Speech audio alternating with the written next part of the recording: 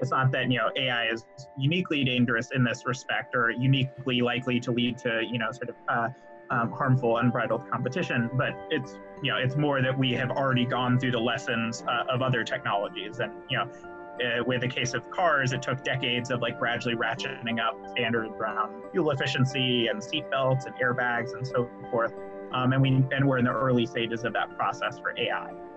You're listening to Gradient Descent, a show where we learn about making machine learning models work in the real world. I'm your host, Lucas Bewald. Miles researches the societal impacts of artificial intelligence and how to make sure they go well. In 2018, he joined OpenAI as a research scientist on the policy team. Previously, he was a research fellow at the University of Oxford's Future for Humanity Institute and served as a member of Axon AI's Policy Technology Ethics Board. I'm super excited to talk to him. So I was looking at your background. It seemed like you did you had kind of an interesting path into AI policy, right? Mm-hmm. But were you originally working on kind of energy and climate issues? Do I have that right? Yeah, exactly. Yeah. So in undergrad in DC, and then for a little while after I graduated, I was working at the Department of Energy and other sort of think tanks and stuff in the broad area of energy and climate policy. And I ended up sort of wanting to go to grad school because I wanted to do more research and less sort of administrative and sort of support for sort of boss support type stuff. I was a special assistant was my role, and it was, I learned a ton from being in government and working on something that was super hot at the time. Energy and climate policy was a big deal. People are talking about it way more than AI or anything like that back in the day, and it was super enlightening. But I also eventually concluded that while energy was important, there wasn't as much sort of to be done in terms of research to move things forward. And AI was this sort of more fresh, green field in terms of research, and that it wasn't just a political problem of getting the right thing to happen, which I think is arguably the case with energy and climate change now, where we have some good understanding of the policy issues, not everything, but we have a decent understanding of what needs to be done. And it's largely a matter of political will, whereas in AI, it's not even clear what we want and what we, what should be done, let alone how to get the political will. So that felt like a more exciting opportunity for impact on the research side. I'm curious, having kind of thought deeply about both, I guess which do you think is more of a threat to the future of humanity, climate change or AI? Which worries you more? Ooh. I definitely, in the near term, I don't think, AI is going to sort of, end the human race or anything like that. It's still, relatively early stage, but we do need to think about the long-term risks of technologies as they're developed, whereas energy is something that's, a clear and present danger right now. And I'm hopeful that AI will actually help with addressing it. But yeah, I think, energy is sort of a sort of known long-term time scale issue where we know that there's a bunch of things that need to change in order to, get on a good trajectory. Whereas AI is sort of, we know that we're not in sort of imminent danger of all jobs being automated or, killer AI taking over the world or something, but we see these sort of trends and they're more uncertain in, how quickly they'll develop. So I think we're actually, despite all the uncertainties with, climate change and, energy technology innovation, where we, don't really know what's going to happen in a few decades, we actually have more reasonable error bars for that than we do for AI, where it's experts are all over the place in terms of thinking things will be, solved in the near future or taking centuries. And I think it's actually harder to be very confident about AI than energy and climate change. Well, I guess, where do you when you say sort of medium or near term, medium term, do you feel like there's a serious possible issue with AI in the next say 50 years? It's really hard to say. I think we should try not to be too confident in what where the trends are going to go. Just in the past few years, there's been a lot of technological progress that people have found surprising. Very few people were sort of expecting as much progress in things like machine translation and natural language generation as ended up happening. And similarly, things like image recognition have just gone from okay, it's in the human performance, ballpark to okay, now it's superhuman. In some metrics, it's not superhuman across the board, but on sort of well-defined tasks, we've made a ton of progress.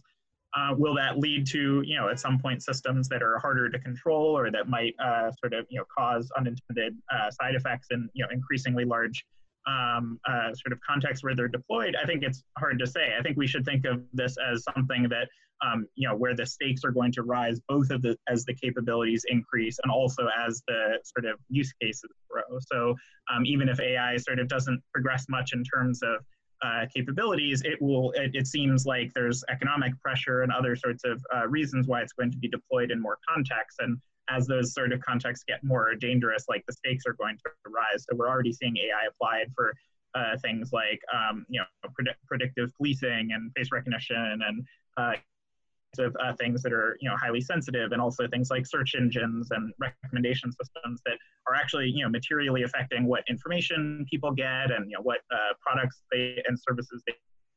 It's definitely the sort of thing that the stakes are high and getting higher, but it's hard to say what the sort of endpoint of that evolution will be.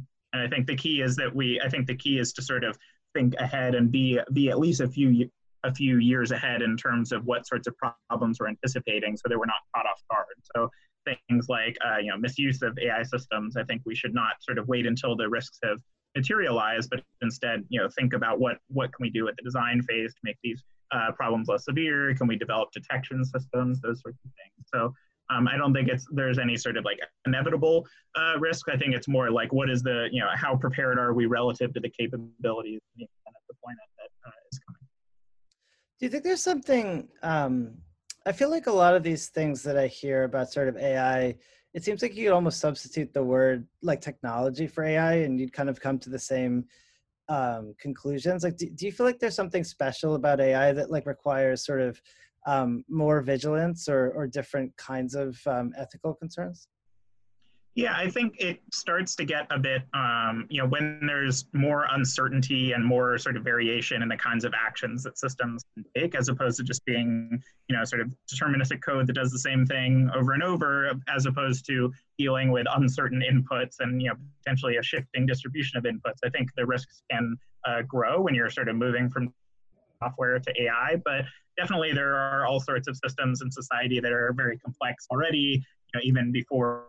So I think, the number of lines of code and, sort of passenger aircraft are, it's insane. And, it's like super complex systems. So it's not like AI is suddenly going to, lead to this new complexity, but rather there are sort of elements of AI, such as, the sort of processing of a wide range of inputs and potentially making decisions that, previous software systems were not entrusted to do because we lacked, sort of perceptual input and, the manipulation outputs. So things like, robots, for example, there are applications of AI that were just, not possible, if you don't have that technology. So it's, I wouldn't draw a clean line between them. I see, AI as sort of like an extension of information technology and software and, going back even further, things like electricity. And, it's unclear whether that like cognitive element, like the sort of sense in which AI is about, thinking as opposed to just, following sort of rules blindly. And,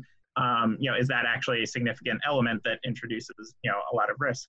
I don't know, whether we should be sort of AI exceptionalist, like treating AI like an exception, or just treating it as part of the spectrum of technologies. I think there are pros and cons of both, because you don't want to sort of ignore the growing capabilities in cases where AI can do things that previous technologies couldn't do. I think we're seeing lots of cases of just products that would never have existed prior to the current wave of AI. But we also don't want to sort of be hysterical and overemphasize the novelty when there are lots of technologies that have big impacts on people.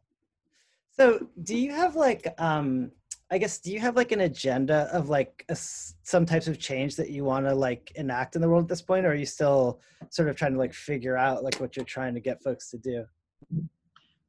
Yeah, I'm still trying to figure out, the overall sort of agenda, but I think some of the key components are sort of cooperation between AI developers. I think is super essential in order to figure out, what the right practices should be and to hold one another accountable. And so for example, I did some work with Amanda Askell and Gillian Hadfield in a paper last year that talks about the need for cooperation in order to avoid a race to the bottom between AI developers. And so that's that. So insofar as, I have an agenda on that issue, it's avoiding, races to the bottom and avoiding. Wait, what would that mean?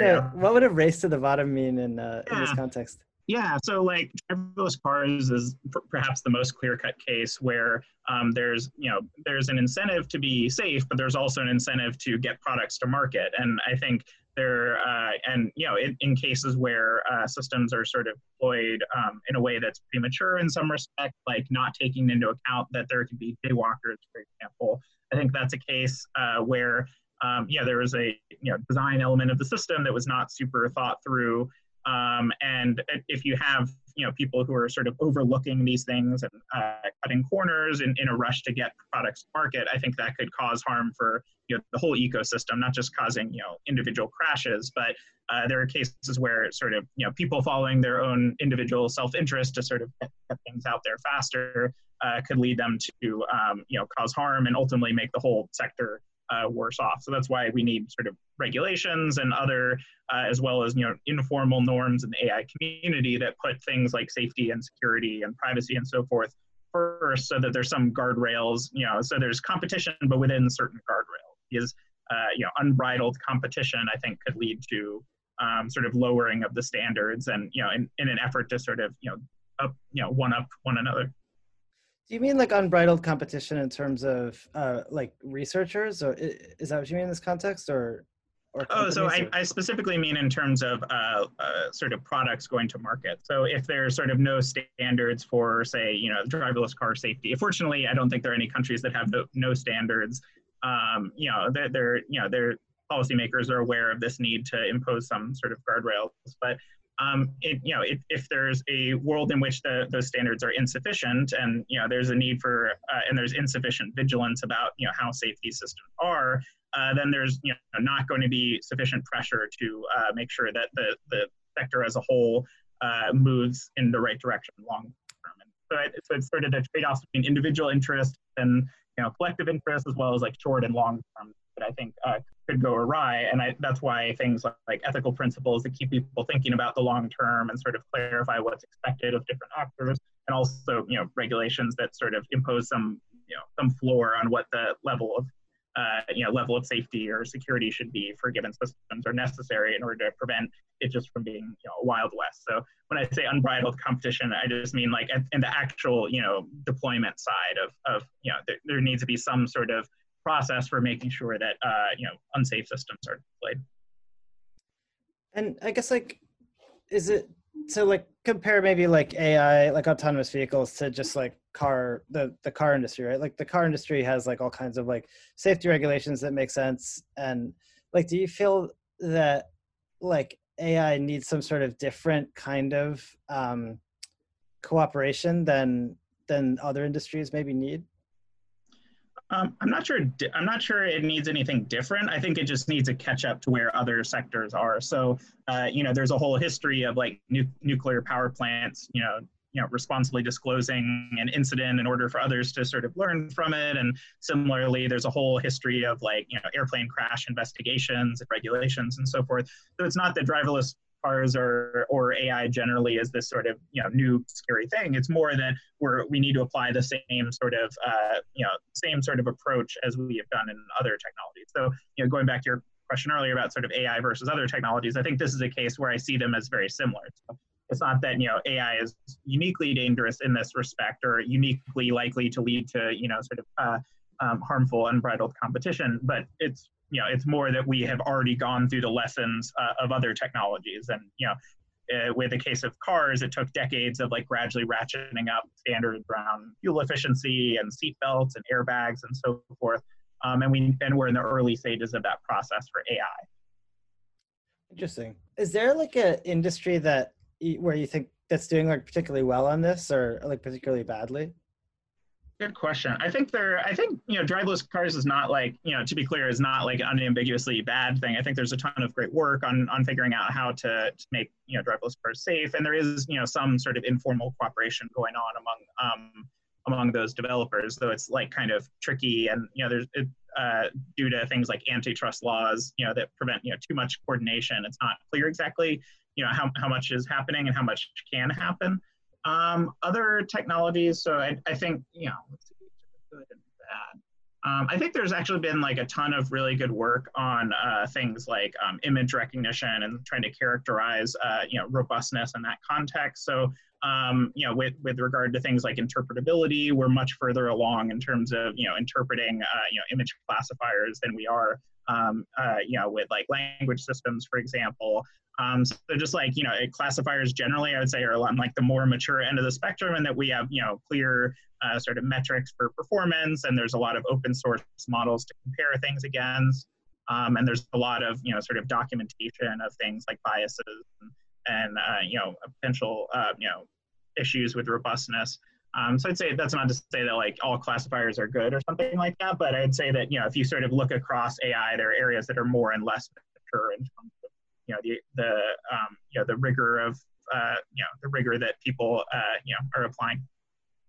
It does seem like, I guess it seems to me like AI does kind of come out of, more than other industries, maybe kind of comes out of like a research background, or maybe there is like a little bit more of a culture of, cooperation. Like it does seem sort of notable that so many models that people use in companies kind of come out of like open source projects or research papers. So it does seem like there's a fair amount of, at least like cooperation on the technology side, like maybe more than you'd actually expect. There is, yeah.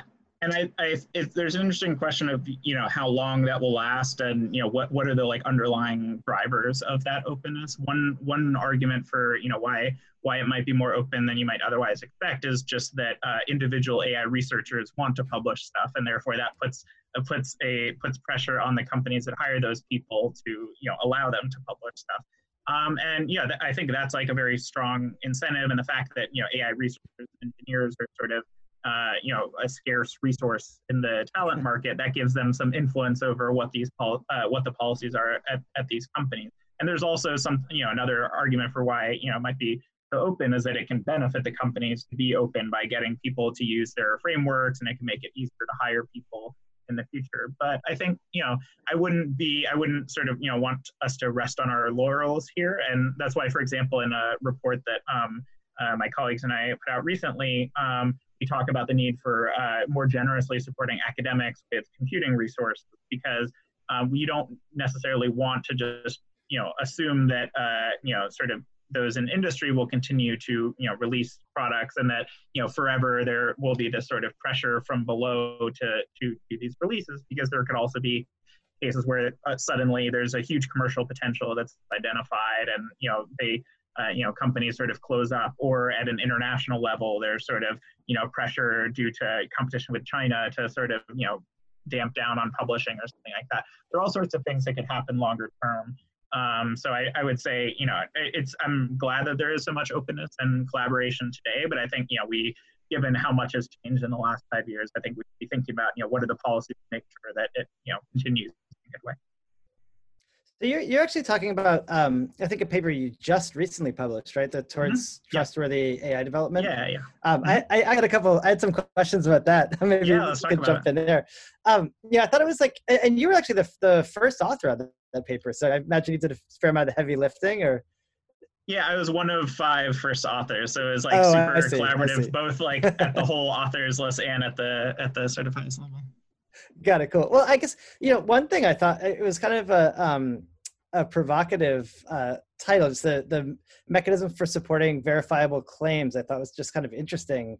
And I think I kind of agree with the importance of it, but maybe you could sort of say the thinking behind that. Yeah, so the basic idea in the report is that AI developers are sort of making all sorts of systems, and they want to sell them, or they want people to use them, and they sort of make various claims about these systems, like we did bias analysis, or they're robust in X, Y, and Z ways. And there's some claims like that are relatively easy to verify, like if you're in the case where it's like an open source system, you might be able, if you have sufficient technical expertise to replicate the results, reproduce a certain error rate and sort of verify that these AI developers are telling the truth. But there are other cases where it's not as obvious how to do that. For example, if it's a very compute intensive system, it might be harder for academics to scrutinize it. Or if there's sort of if there are claims being made about privacy preservation, but it's sort of this new fancy approach to sort of privacy preserving machine learning that there isn't a standard way of evaluating it, or it's a new library that hasn't been sort of subject to a lot of scrutiny for bugs.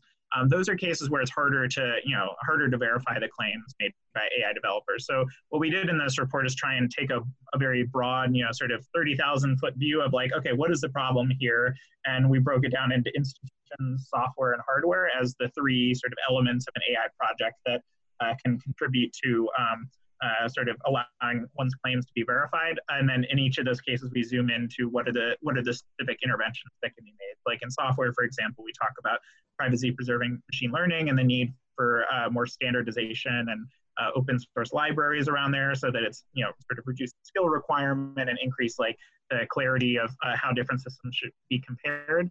And interpretability, audit trails for safety critical systems, et cetera, are some of the things on the software side, and then as well as things at the level of institutions hardware that could incrementally it's not going to be solved overnight. We sort of don't want to overclaim what we're accomplishing here, but what we try to do is sort of survey what are the ways that people can show that they're actually being responsible, as opposed to just saying, hey, we're being responsible, we care about safety. How do you actually provide evidence of that?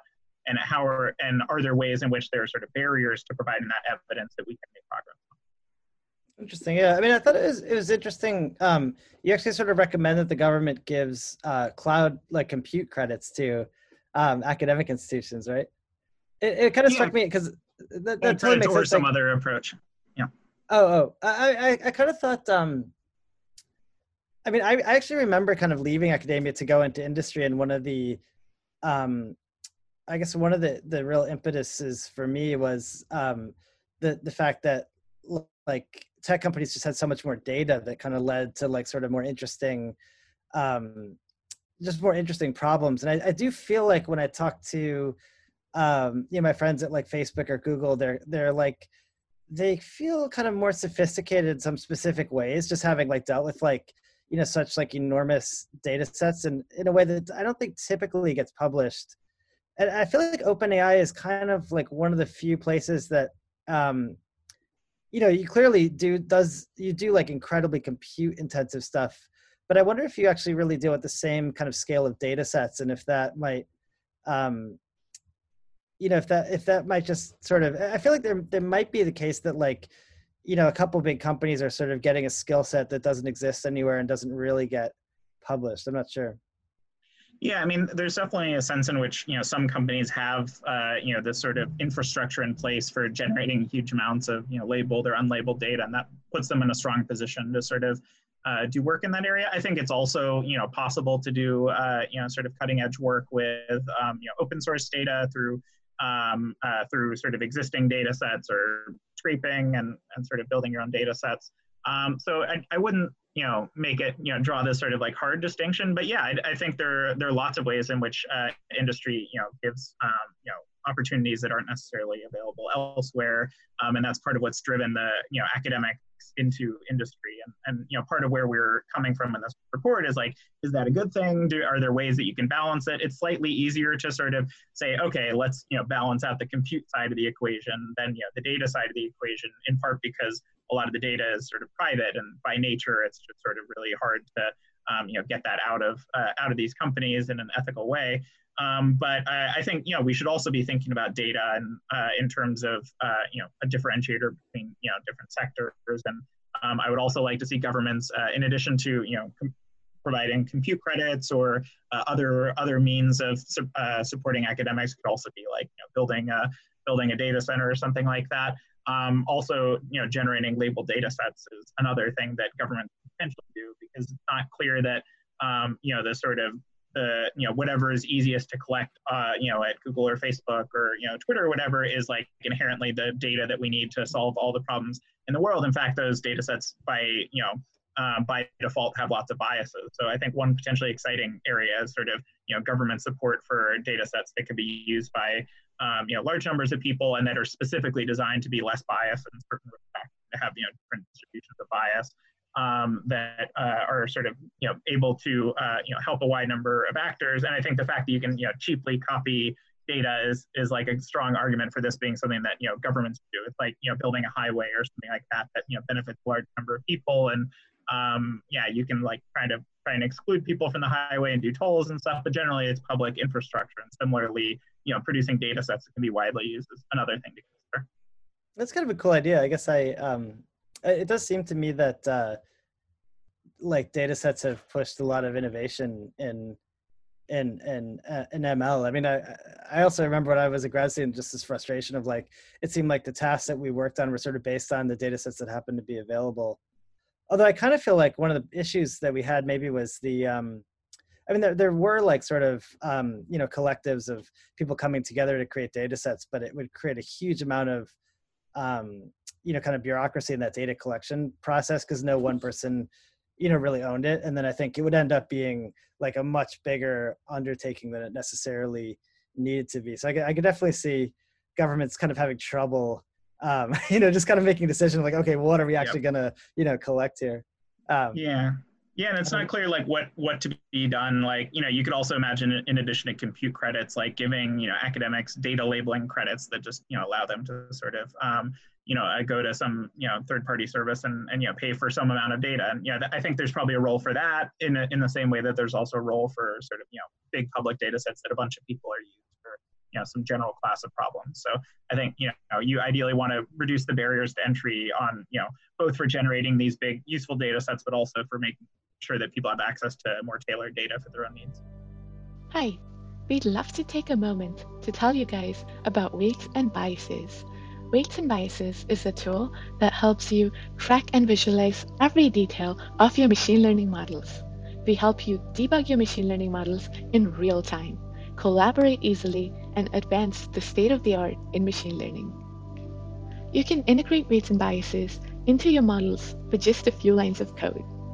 With hyperparameter sweeps, you can find the best set of hyperparameters for your models automatically.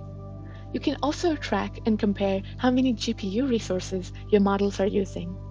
With one line of code, you can visualize model predictions in form of images, videos, audio, plotly charts, molecular data, segmentation maps, and 3D point clouds. You can save everything you need to reproduce your models days, weeks, or even months after training. Finally, with reports, you can make your models come alive. Reports are like blog posts in which your readers can interact with your model metrics and predictions. Reports serve as a centralized repository of metrics, predictions, hyperparameters tried, and accompanying nodes.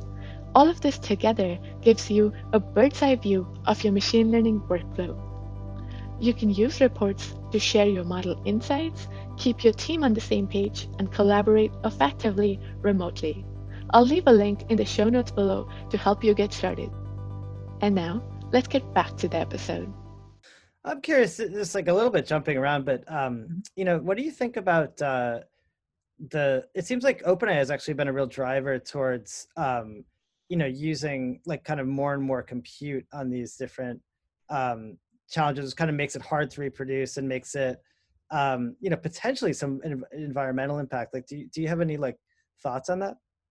Yeah, so I think it's a really good question, and I think I've liked a lot of the publications on this topic, like the paper Green AI from some folks at the Allen Institute was a good investigation of this topic, and lots of other people have been calling attention to it. I think in general, my view is that all things being equal, we want would like to sort of not use more compute than is needed for solving a given problem, but there's some ways in which it's not as urgent or as bad of a problem as it might at first appear, such as the fact that the sort of pre-training step of like a large generative model, for example, only needs to be done once, and then it can be fine-tuned relatively cheaply or even used in a zero-shot fashion by millions or billions of people.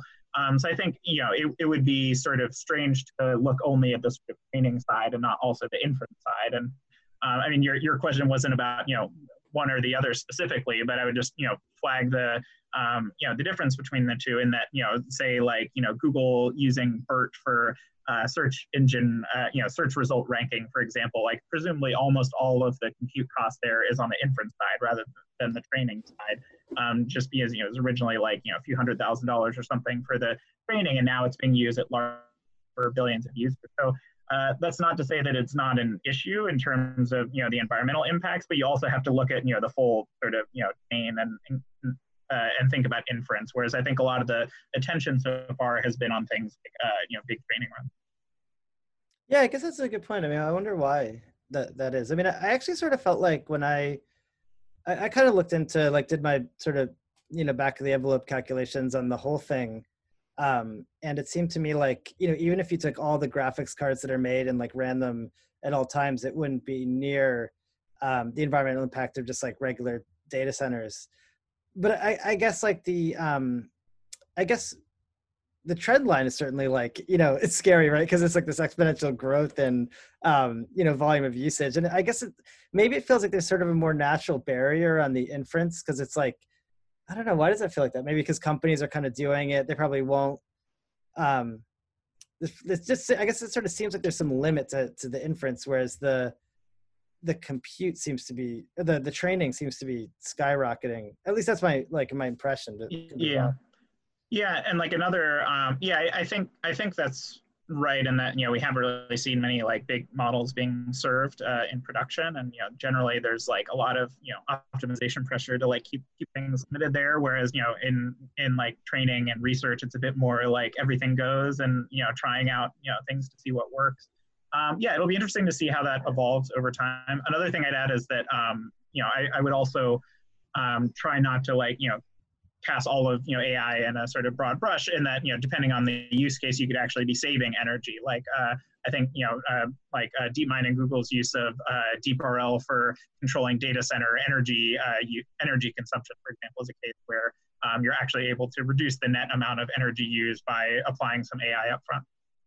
I guess one question I asked Jack, and I thought his answer was really interesting, I'm kind of curious about yours, is the whole thing around kind of not releasing the GPT-2, the biggest GPT-2 model.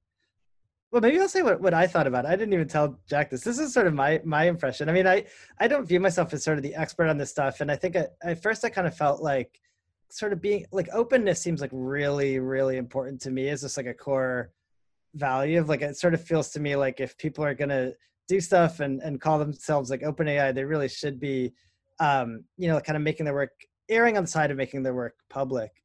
But then I thought, well, it's kind of interesting that, they've sort of chosen to think about the impact of releasing this, and, kind of making like controversial stance here, that also I thought, like, I wonder, and maybe they're right. It certainly seemed to me at the time like a really powerful language model could be used in bad ways. And so I think I didn't feel so sure myself, about what I thought. And then it sort of seemed like it didn't really matter, because like, other models came out like, like a month or two later, and like, it almost seemed like maybe the most surprising thing is that there weren't more applications of such a impressive looking, technology. I don't know why I started. I just, that was my thing. I'm kind of curious from the inside, like how it felt for you. And then, if there were any like lessons learned on it. Yeah, so I mean, from the inside, we also, felt very unsure what to think, and we tried to sort of at each stage, like, say, clearly, like, well, we don't know how dangerous this is, and we got this information, and we're sort of we were trying to like reduce the shrink the error bars over time in terms of both like beneficial uses and potential malicious uses. That's not to say that we eventually converged on a total on an overall conclusion of like, okay, this is like definitely good for society, but we started with the default of openness, and sort of these concerns arose in terms of people building proofs of concept of writing reviews for Amazon, for example, and like that seemed pretty scary, and writing sort of fake news stories seemed pretty scary.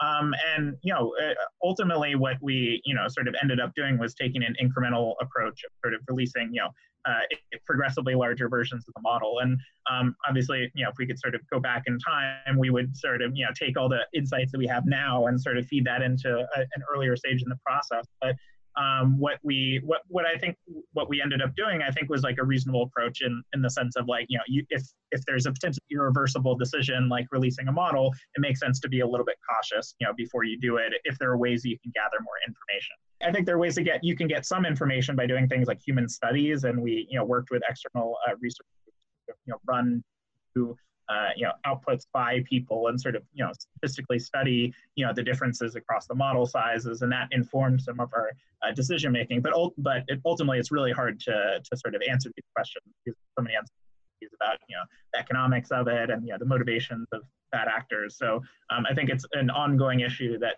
couldn't really fully resolve last year.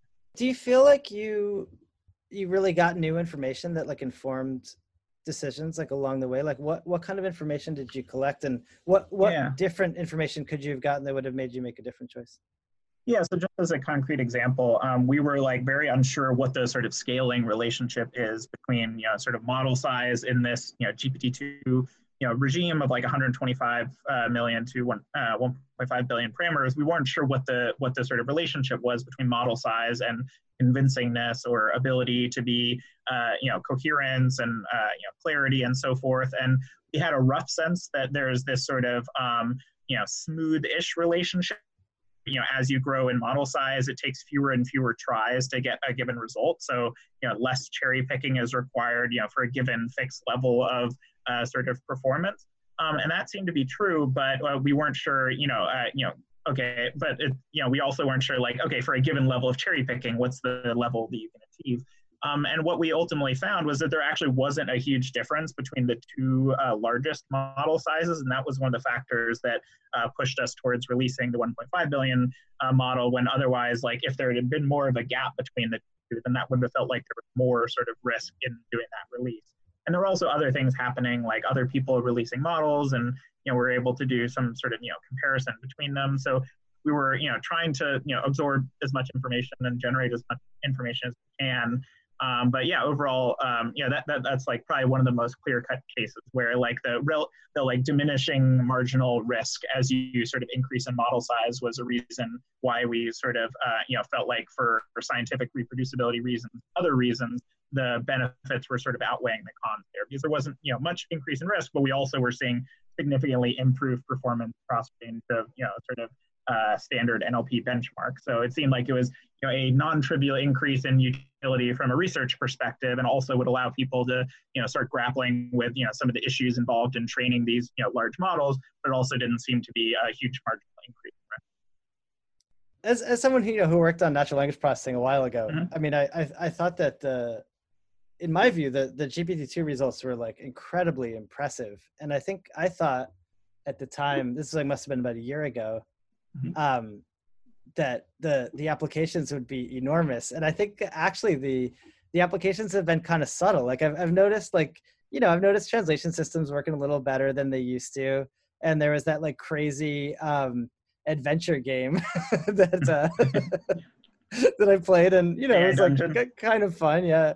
And I've seen like people like suggesting plausible domain names, for your business. And, we see on our website, we see a lot of models come through. And so, we do see people, using the technology, but mm-hmm. I don't think that like, my mother has like noticed a difference in her world. Maybe that's not surprising in retrospect, but it's funny how it's like, it seems like there's this huge leap and I feel like in the vision stuff, we maybe feel it a little more like, I feel like, face recognition is it feels like a little more, ubiquitous to me and scary. And at least I notice in my camera, it like somehow finds, people's faces and things like that definitely couldn't do a few years ago. I'm not sure. What do you think about this? Yeah, well, I tend to, sort of think in terms of, general purpose technologies that, could be misused or could be used for beneficial things. So I basically say the same thing, that I was saying about the risks. So we have some information about, the fact that you can produce coherent text in some contexts, and that seems like it could be used for lots of, commercial and creative applications, and also could be used for some malicious applications. But we might just not be at the level of performance for either of those domains where it sort of is a straightforward replacement of what people were already doing. So I think we'll get there eventually, and that language models will continue to proliferate to a bunch of different applications, and including on the edge and in the cloud and all sorts of contexts. But I think there a few things need to happen. There needs to be more reliability and sort of higher higher performance compared to humans on some tasks where it's just not going to make sense to replace when it's to replace a human or augment a human if it hasn't yet reached that level of performance. And generally, I think we also need to figure out what the right workflows and ways of leveraging these systems look like, because I don't think it's just replace a human with a language model. I think that's one of the sort of more naive sort of uses that you can do, but that depends on a very high level of performance and the right kind of use case where you don't need sort of online monitoring. But I think there's also other cases like sort of writing assistant where the fact that it's not 100% reliable is not is not sort of a deal breaker. But if you're able to sort of get humans in the loop to sort of provide feedback on these systems and sort of choose among a few potential outputs, like both for beneficial and malicious purposes, I think that could be a game changer. So I think we'll see further progress both on the technology and people finding better ways to use them. Interesting. Does OpenAI do you sort of continue to push things forward, or are you sort of okay, we made this model, we're good? How does OpenAI think about that? Yeah, we're still continuing to push things forward, and both in terms of trying to understand these models better, like the ones we've already built, and also trying to push further in terms of improving performance.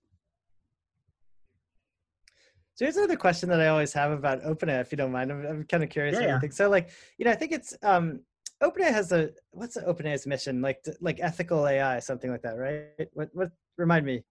The shorthand version is sort of build artificial general intelligence and use it to help everyone. So I guess it seems like a funny mix of sort of policy and building. Do you think it's important that those two things are together? I could imagine should the people I guess, how would you argue against this? Because I do think they should go together. I'm trying to think what the other point of view, but it sort of seems does policy and building really necessarily need to be combined? Is it even combined in most cases? It sort of feels like the policymakers in general aren't always engineers, right? Why have a thing that combines both? Yeah, so I think by default, a lot of people who are building powerful technologies are de facto sort of policymakers, and that they're setting the defaults and the how people think of things, and they're sort of influencing what the early applications are and so forth. So I think you can't totally separate them. I think anyone who's sort of involved in technology should be thinking to some extent about their social impact. And there's also value to division of labor, and that's why not every single person at the organization is on the policy team. We have a policy team, and then we have a team. We have various different teams. So it makes sense to have some specialization. But I think the reason why we think it's such a high priority is that we don't see sort of the impact of AI as reducible exclusively to the design of the technology. It's also about how is it, what sorts of policies are there in to constrain the use of it, and are there ways of distributing the economic economic upsides of it, so that it's not only benefiting a small number of people. So we think that it's not just a matter of building the technology, but also making sure that it happens at the right time in the right environment with the right infrastructure. And so that's why we invest a lot in sort of advocating for policy changes that we think will enable a more cooperative, more responsible AI ecosystem.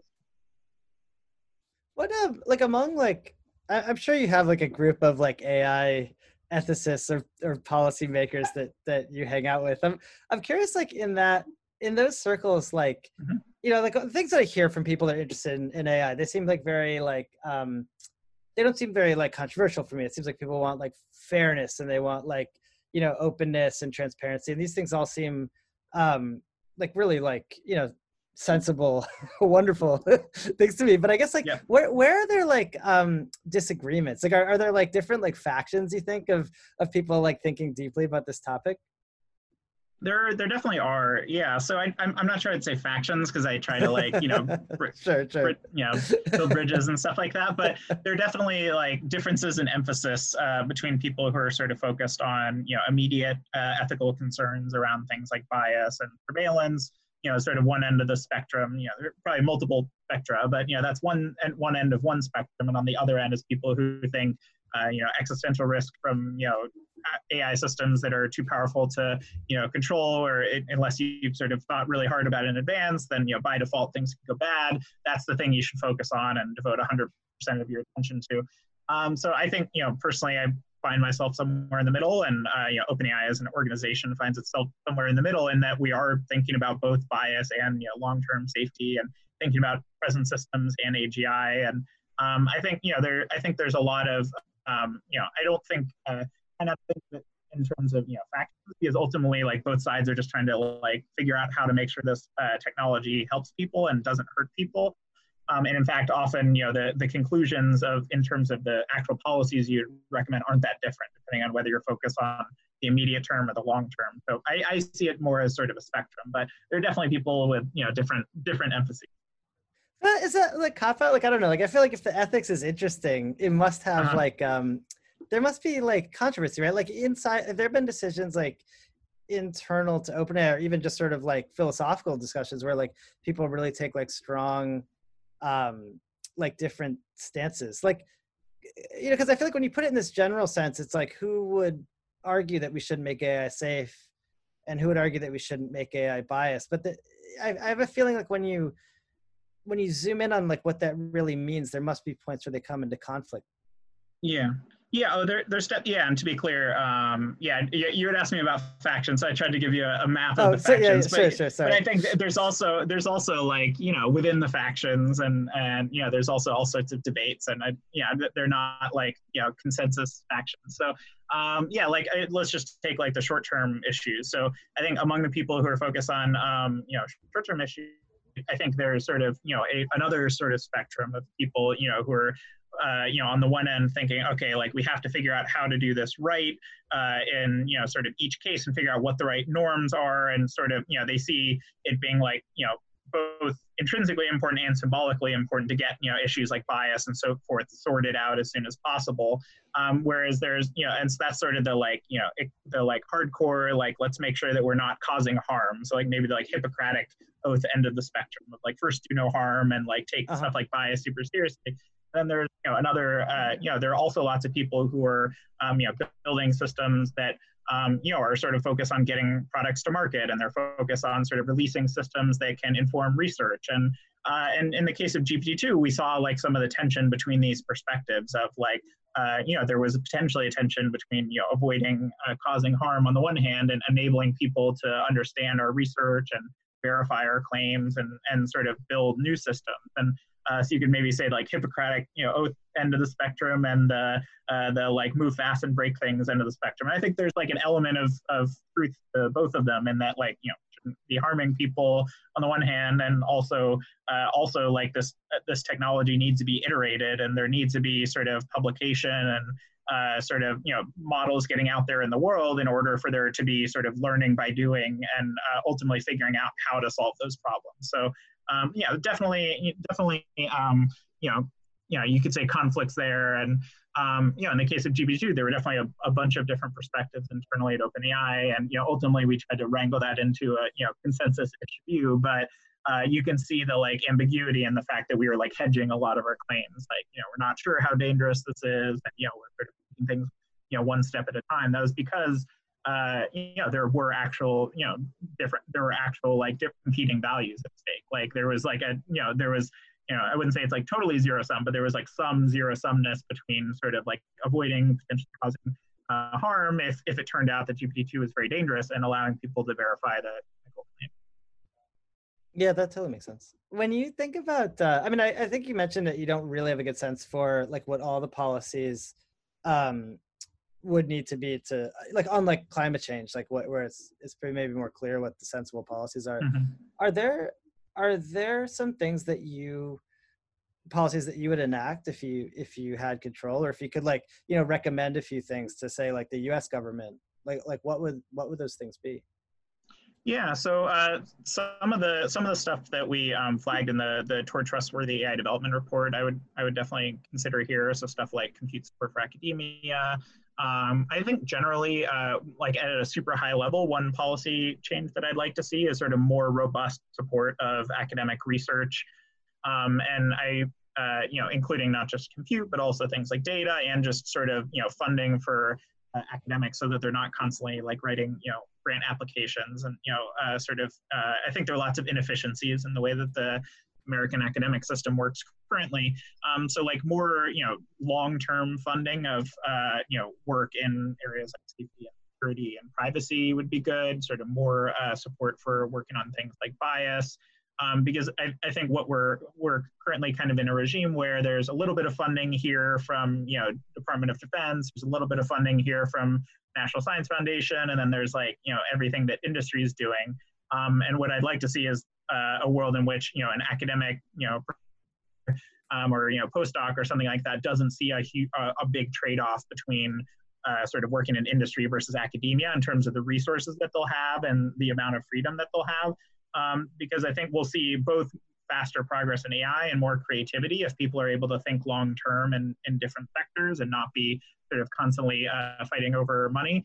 But also there are sort of areas that by necessity need to be worked on over the long term. So things like safety, for example, you want that to be like always an option for ambitious grad students to work on that, but it's actually not really the case today. A lot of the time today, like one could go to grad school and not find an easy way to work on AI safety because a lot of the grants available are at Department of Defense on X, Y, and Z or something like that. And they do fund some safety stuff, but I would like to see like more balancing between the civilian and defense side, and also sort of more more robust long-term funding for academics. I mean, that makes sense. But what about regulation? Would you like push for? I mean, besides just like more funding, would you would you want our government to enact some like laws now around like putting guardrails around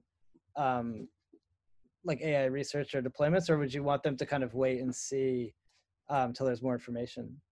Yeah, it's a good question. I think my answer is like yes, they should do some stuff now, and other areas they should wait and see. So I think in areas like driverless cars, for example, there's like already a sort of clear reason to act quickly and develop sort of sector specific regulations. I think another area where I'd like to see more progress in developing clear guidance for sort of entrepreneurs and others is health applications of AI. So where there's like some effort to sort of figure out how AI systems should flow through the FDA, for example, and what should that review process look like. I think that's an area where it would be beneficial to see sort of more investment in capacity and expertise in the government, so that they have a better ability to sort of process these applications, and also just like clearer sort of structures for getting AI systems through sort of regulatory process like that. I think could be very valuable.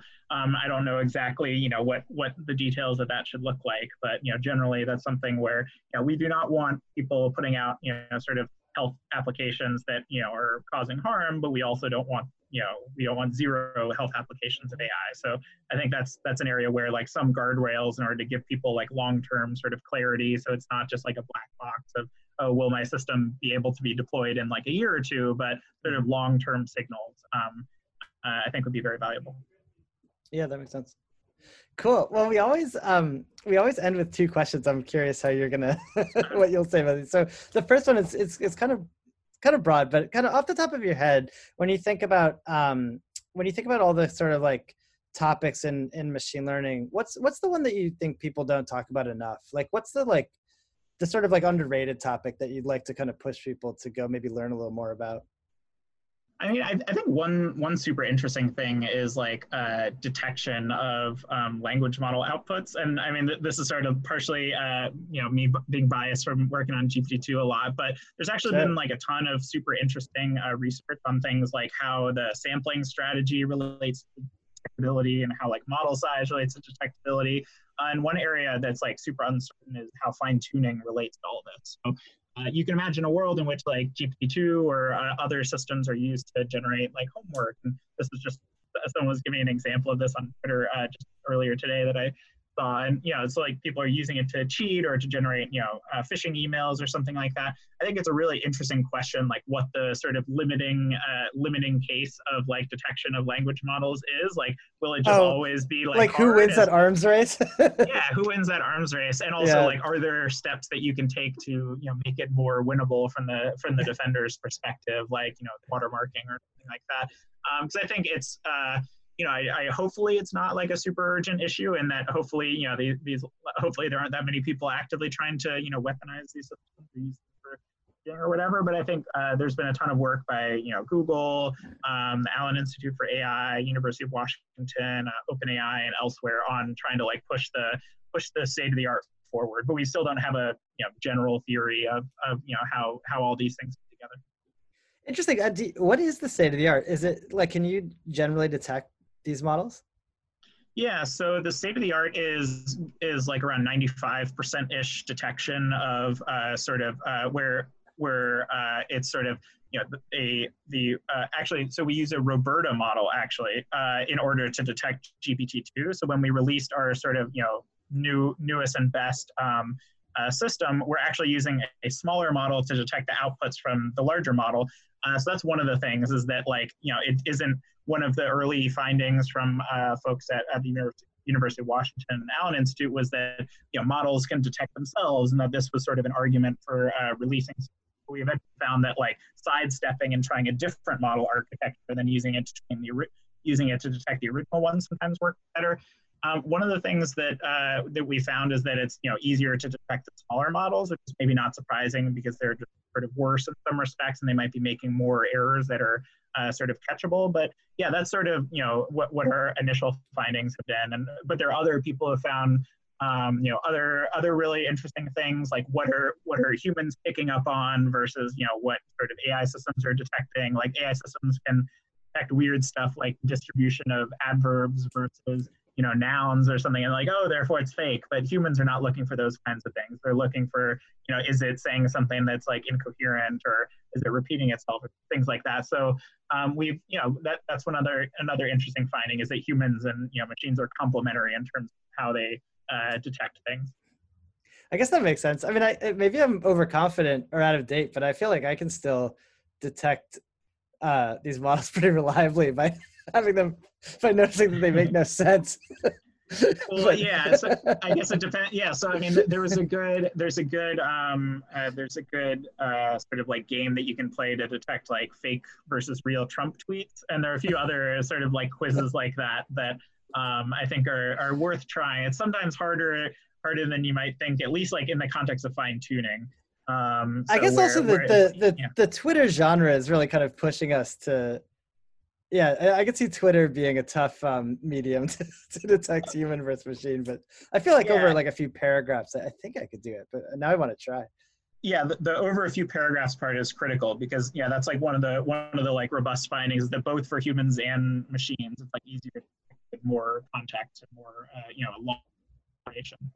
So that's potentially like it's actually kind of good in that respect that Twitter recently went from 140 to 280 characters, because that's like a sort of sweet spot in terms of like detectability. It makes it a bit easier. Well, maybe our popular culture is nudging us more towards the language of machines than machines are learning human language. We'll see. Okay, last question. So this is kind of more, I guess it's like a more for practitioners, but I think actually I'd be curious your take on it. So when you look at things at OpenAI or elsewhere, and you look from like sort of the conception to creation and deployment of like a complete model, I guess like where do you see the bottlenecks happening? Like what's sort of the hardest piece of kind of like getting something done and out the door? Good question. I mean, it seems like a lot of it is, finding the right hyperparameters and the kind of stuff that y'all are, and trying to help out with is sort of getting the right hyperparameters. Obviously, like compute is a bottleneck, if you, don't have enough compute, but I'm sort of thinking in the context of AI where you have a decent amount of compute. Data is definitely always an uphill battle. Like it's, even if you're, have sort of good engineers who are, good at, gathering and cleaning data, there's always room for improvement. So I'd say I'm not sure that I call it a bottleneck, but like something to like push on is, quality of data. And just like ML, related to the hyperparameter thing is just like ML weirdness of like, it's just hard. It's hard to debug ML systems and like weird silent failures, which kind of related, can also be weird silent issues in data sets as well. But all of those lead to, various weird dynamics. I mean, I do want to say for the record that I think I hope that our product helps people more with actually the kind of collaboration that you're talking about than like specifically tuning the hyperparameters. So I think like both are, important. But I'm really curious actually, because like you look at like, say that like we watched from the sidelines from far away, OpenAI try to build like the robot hand and manipulate a Rubik's Cube, say. Mm-hmm. And just from like casually talking to folks on the team, it seemed like people felt like you were really close. And then, it took like 2 years, but then it actually got done, but over like a long period of time. And what happens in that like year or two? Like what from your perspective, like what's like going on? Like it can't just be like tweaking hyperparameters, can it be? Yeah. I mean, I should emphasize that I'm not a technical person, so I think and it's not not just like sort of sillily just sort of tweaking the hyperparameters. But in a way, I think you might have like a clearer perspective than someone who's right in there doing it, because you're kind of like watching it from the outside. Like it's not just, I'm curious what you think. Yeah, I mean, in the case of robotics, like from my perspective, it felt like a fairly sort of smooth trajectory of like, every few months there would be some kind of, demo that seemed a bit more impressive. And it wasn't like, it's sort of nothing happened for years. It was like, maybe didn't solve the original problem for a while, but it seems like there's always, sort of, some area to push on. And I think you mentioned collaboration. I would say, just like knowing what sort of techniques to apply is like another part of it. So it's not, the hyperparameters per se, but like, knowing how to get, transformers to work in some new context, I think is like, non-obvious. And, the fact that there's not always, sufficient information in papers to reproduce things sort of requires you to do a lot of, sort of trial and error. And that's just sort of, how ML research seems to work, is like trying lots of stuff with hyperparameters and architectures and data so forth, and just takes time. Nice. Well, thank you so much for taking the time to talk. We'll put some of the papers you mentioned in the show notes. That was really fun. I really appreciate it. It's great talking with you.